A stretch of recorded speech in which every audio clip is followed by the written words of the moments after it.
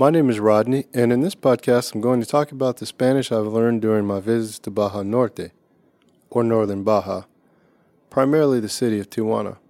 Over the years, I've heard quite a few words and expressions that are unique to Mexico that I want to share with you.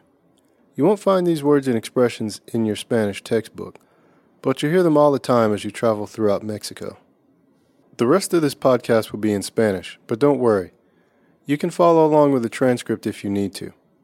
Okay, let's get started. Primero, para llegar a Tijuana, tienes que cruzar la frontera. Pero no se cruza la frontera, se cruza la línea. Eso se llama la frontera en Tijuana. Y cuando quieres regresar a los Estados Unidos, puedes decir voy al otro lado o voy a Gringolandia. Bueno, ya estamos en Tijuana y una de las primeras cosas hay que saber para hablar como un buen tijuanense, o sea, una persona nacida en Tijuana, es que mucha gente simplemente llama a la ciudad Tijuas. Cuando te encuentras en la avenida Revolución o La Revu, lo que vas a escuchar 1000 veces es «Pásale, amigo, pásale». En México, pásale significa come in. Pero en pocas palabras, cuando dicen «Pásale, amigo», es una manera de decir, porque no entras en mi tienda y echas un vistazo a la mercancía. Mientras caminas por las calles, es imposible no escuchar la palabra güey. Güey es una de las palabras coloquiales más usadas en todo México. ¿Y qué significa güey? Es una manera muy informal para llamar a alguien amigo, compa o tipo. En inglés, la palabra más parecida es dude. Unos ejemplos. Güey, ¿qué haces? ¿Cómo estás, güey? Vamos por unas cervezas, güey. Ahora vamos a hablar de la expresión ¿qué onda?, que es un saludo muy común entre amigos y es uno de los saludos más usados en todo México. ¿Qué onda? Es una manera muy informal para decir ¿qué tal? O en inglés, what's up? ¿Qué onda, güey? ¿Qué onda con tu vida? Ahora les voy a hablar de unas palabras que tienen un uso interesante en México. La primera es el verbo ocupar.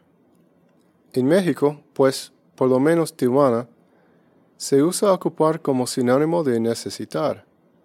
Unos ejemplos. Ocupo trabajo. Ocupo dinero. Ocupo un taxi.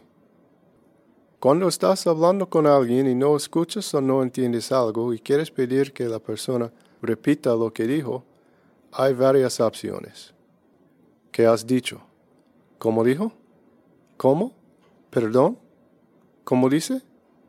¿Disculpe? Pero en México casi siempre lo que vas a escuchar en vez de esos términos es mande. Mande es una expresión de cortesía con la que aún hoy los padres corrigen a sus hijos. No se dice que, se dice mande. Si quieres andar por la ciudad, los taxis son muy baratos. A lo mejor estás acostumbrado a decir coger o tomar un taxi, pero en México se dice agarrar un taxi. Los autobuses están aún más baratos, pero no se dice autobús, se dice camión. Tijuana tiene una vida nocturna muy buena, pero en Tijuana nadie va de fiesta, sino van de party. Sí, party. Exactamente como decimos en inglés. En La Revu y la calle Sexta hay muchos bares, restaurantes y antros. Por cierto, un antro es una disco. Y claro, a la gente le gusta disfrutar de unas cervezas. Puedes pedir solo una cerveza, pero pedir una cubeta de cerveza es mucho más común. Una cubeta es un bucket que usualmente vienen de entre 5 o 12 cervezas. Depende en el bar y lo que pidas. Otra palabra para cerveza es chela. Y no puedes ir a Tijuana sin disfrutar de un buen caballito. ¿Qué es un caballito? Un trago, o sea, un shot de tequila. Y para que sepas, también dicen shot. Tijuana no solo tiene buena vida nocturna, También una gastronomía de primer nivel.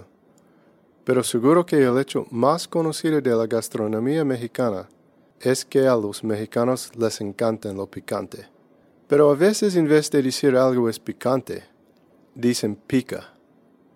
Así que en vez de preguntar si una comida o salsa es picante, puedes decir, ¿pica? ¿Pica mucho? Quiero una salsa que pique. ¿Hay una salsa que no pica?